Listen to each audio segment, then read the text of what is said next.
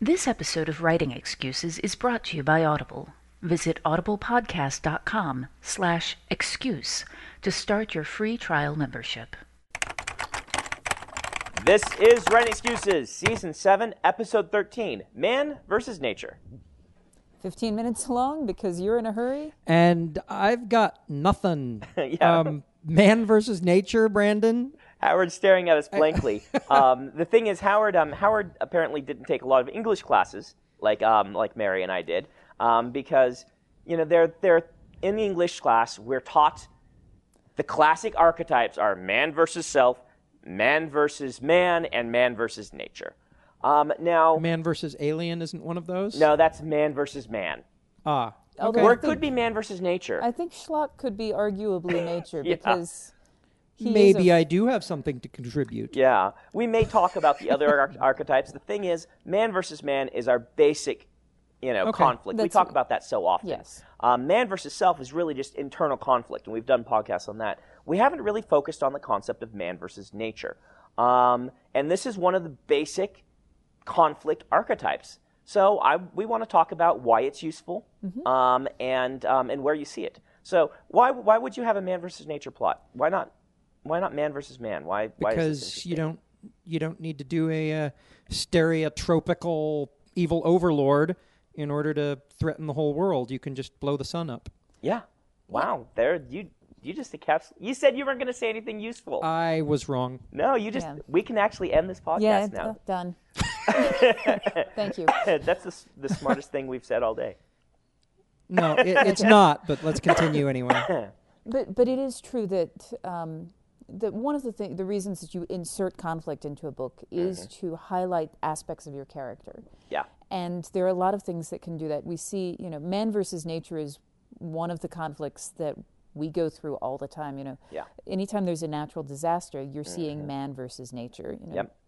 And you see enormous acts of heroism come out of those. Yes, you do. Some of the greatest acts of heroism that we talk about in our modern society happen because of man versus nature. And I think part of why it's so appealing to me. Let me tell you a story. The first book that really taught me about man versus nature was Dragonflight by Anne McCaffrey.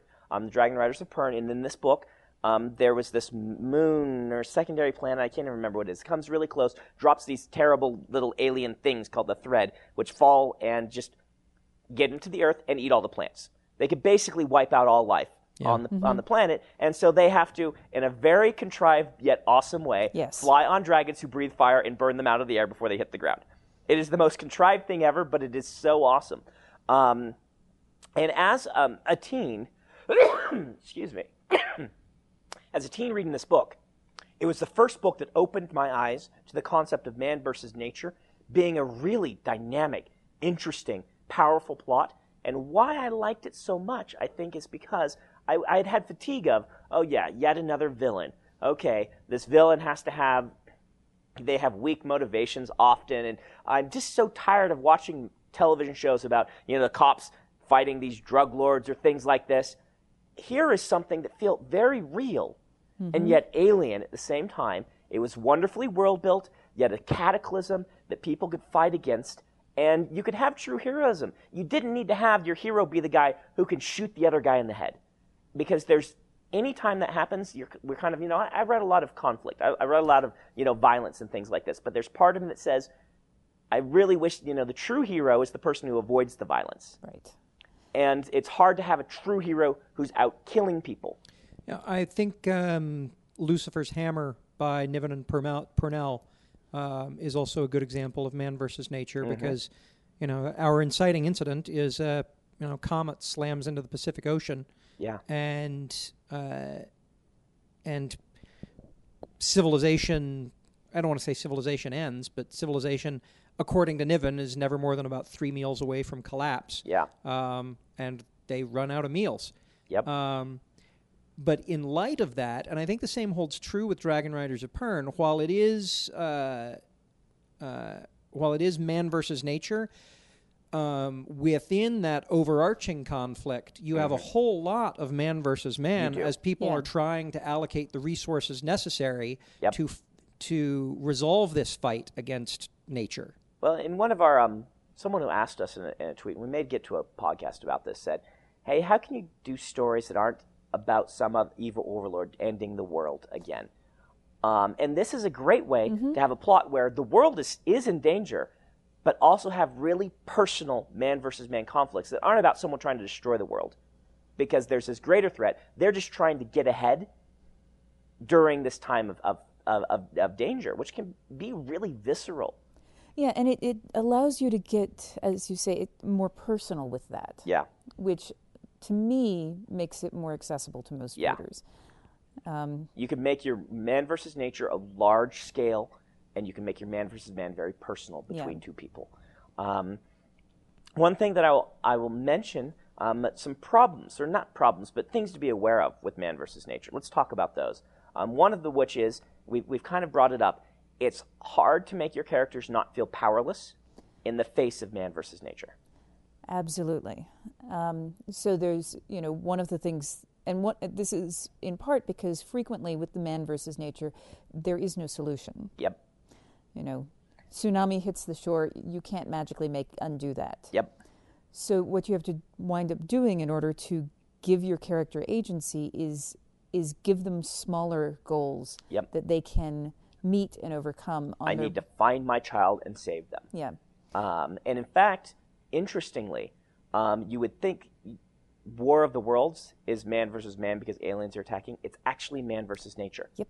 And this, if you watch the recent Spielberg adaptation, he actually understands this, because the story is a struggle for survival during this catastrophe. It is not a struggle of let's fight the aliens. Mm-hmm.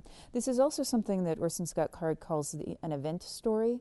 Yes. In the Mice Quotient, which is that something upsets the status quo, and the hero is trying to restore the status quo to some degree. Whether that is, I will build my tree house, like Swiss Family Robinson. Yes. That is man versus nature. Yep. Let's build a tree house. Yeah, as I'm mulling this over, it seems to me that there are a couple of different kinds of man versus nature stories. Yeah. There's the damage control following the tsunami. Lucifer's Hammer. Yeah. The Swiss Family Robinson. Most we've just been disaster shipwrecked. movies. Yeah. Most disaster movies are like this. And then there are, oh my gosh, we just figured out this is going to happen. We need to rally and find a way to make this not happen. Yep. And that would be Pern. Dragon Riders of Pern, Dragonflight. All those terrible Comet movies. All the terrible. Not all the terrible Comet movies, because in some of them the Comet hits. But, that's true. I think Armageddon was the one. Asteroid movies. The Asteroid, yes. I did the comet mistake the other day. Yeah. But Thanks for it correcting stops us. being a comet when it hits. Yep. Yes. But no, I No. actually think that we can divide this one further, and there's just the man's struggle to survive. Yeah. There doesn't have to have been a catastrophe for you to have a man versus nature. If you took me and dropped me in the wilderness, that would be man versus nature, because I would have trouble I'm surviving. trying to remember who said this. It was it was said in a completely different context, but he was talking about how incredibly inhospitable Earth is. Yeah. If we were to take the average person and strip them naked and drop them at some random point on the planet, about 90% of those places, the person's dead within 15 minutes. Yep.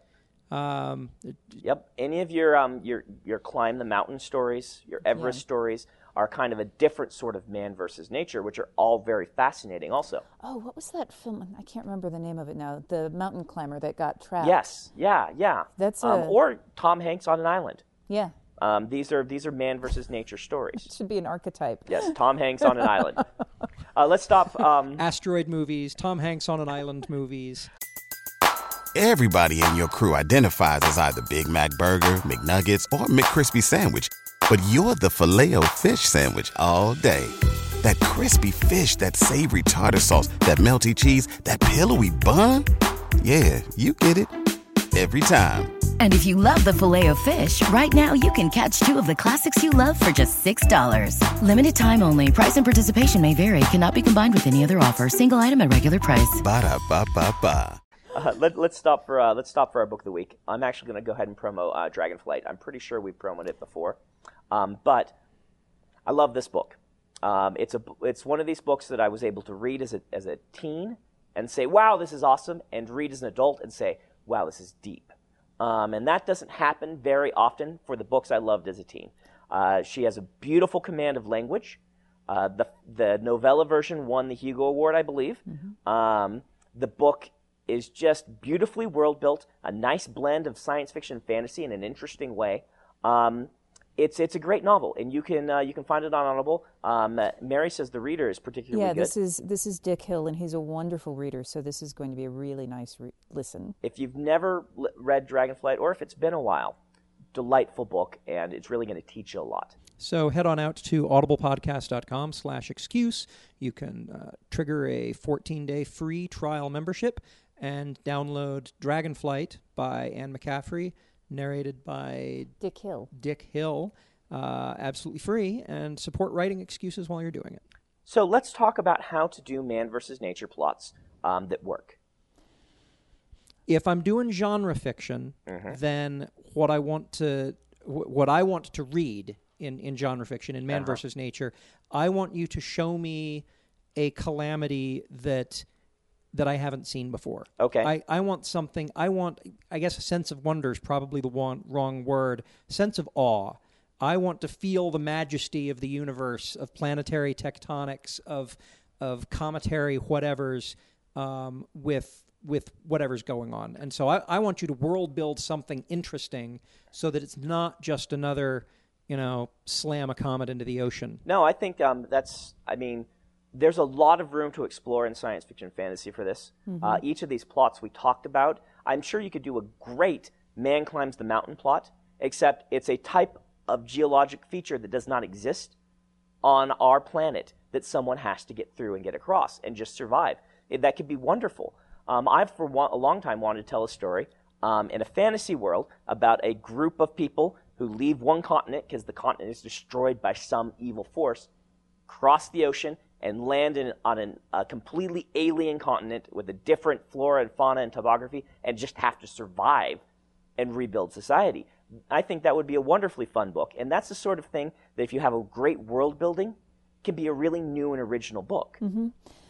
But one of the things that I think that you need when you're doing that is a compelling main character. Yes. I think go on with that, because I think that's the main thing we should say. Because if you do not care about the character surviving, you are the book is dead before you've even started. Yeah. If you in a man versus man, you can actually write a thriller style plot where we don't really like the main character that much, but we'll stay with them. We'll stay with them. But this Tom Hanks on an island movie does not work if you're not wanting to watch Tom Hanks for an hour and a half, not talking, surviving on an island. If it's Jack Black on an island. Oh boy. Okay, guys, that's going to be your writing prompt in 3 minutes. Jack Black on an island. On an alien island. David Weber and John Ringo's March Up Country, March to the Sea, March to the Sky, is a series about a group of royal guard and the spoiled princeling who, they are assigned, to give their lives for, stranded on an alien planet. And at the beginning of the book, we really don't like that princeling because he's spoiled rotten. Right. And we love the guard because in spite of the fact that this guy's a jerk, they gave their word, and he is more important than any of them are. Yeah. And during the course of the book, we begin to love him because he recognizes the love the other people have for him, and he begins to step up. But as you look at as I'm looking what we've talked about, that's very clearly a man versus nature book. Yeah. Because the challenges they're facing, yes, some of them are internal. Some of them are fighting each other or fighting critters they can talk to. But for the most part, it's characters stepping up in order to survive. Well, and I think what you're going to want to look at here is there's not going to be really your plot arc. You're going to have a good plot arc, but it's going to be a simple plot arc. Survive, or things like this. And so your internal conflict for the character, I think, you need to take some extra care for. You need to have need to. We always say need to. What I'm suggesting is you take a good look at the person's internal conflicts and try to mirror those somehow with what they're going through. You can build a mystery story out of this. You talked about climbing the mountain, only give us, some sort of alien thing that's not a mountain. You drop a guy on an alien artifact, that he needs to get out of. Yeah. And it can be a puzzle. It can be a mystery. Yep. And you can have a fantastic, surprising yet inevitable twist there that has nothing to do with character motivations and everything to do with some piece of fun science and puzzly world building that you've done. But what I keep coming back to is what Mary said. Give us a good growth character for that. Yeah. Really good growth character. Yeah, and I think part of that is also related to having, giving them something that they care deeply about, in part because, not only because that, with any character that makes them more real, but because that gives them a measurable point of success. Yep. Yes, very good point.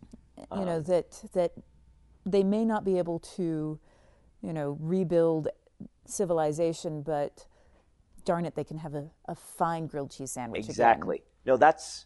I think that's brilliant too. You really hit it on the head. Give them something to accomplish. If you're just surviving a tsunami, giving them something to care about, other than just their own survival, can really add some poignancy to that. Yeah. This is why a lot of times in these survival, in these things, you will see them with the small sidekick, the dog. Yep. That something that they are caring for that is outside themselves. Right. I come back to that War of the Worlds adaptation. We have a nice growth character about a kind of a deadbeat dad who steps up and protects his children, and that becomes all important to him. And even in a disaster movie without a lot of time for character growth, he has a wonderful arc, and that becomes his point of achievement. He gets the child, back to his to their mother. Okay, we're going to go ahead and give you your writing prompt. Your writing prompt is Jack Black is stranded on an alien planet alone. We can blame Howard for this. And write a story. And the challenge is you need to write a story where we like Jack Black and want him to live. Yeah, of course, don't actually use Jack Black. Use a gregarious type of character like him. Zach Galifianakis. Yes. Or... This has been writing excuses. You might have a few excuses following that, but go write anyway.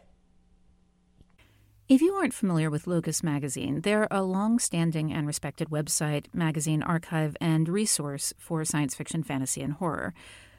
Basically, they're the industry magazine for our genre. They also run the annual Locus Awards, a top-tier award that recognizes new, diverse, and excellent voices in speculative fiction. They tell the storyteller's stories through author interviews, book reviews, curated reading lists, international industry news, obituaries, and more. Locus has meant a lot to me, both personally and professionally. In my career, I've been interviewed by them, and I've also turned to them as a source of understanding who is involved in the industry. Locus is holding their annual fundraising drive to keep their doors open, lights on, and future bright. I'll be contributing to their crowdfunding campaign by donating a cut scene, some original art, and a couple of other things like, do you want to do a one-on-one chat with me? So join me in supporting Locus.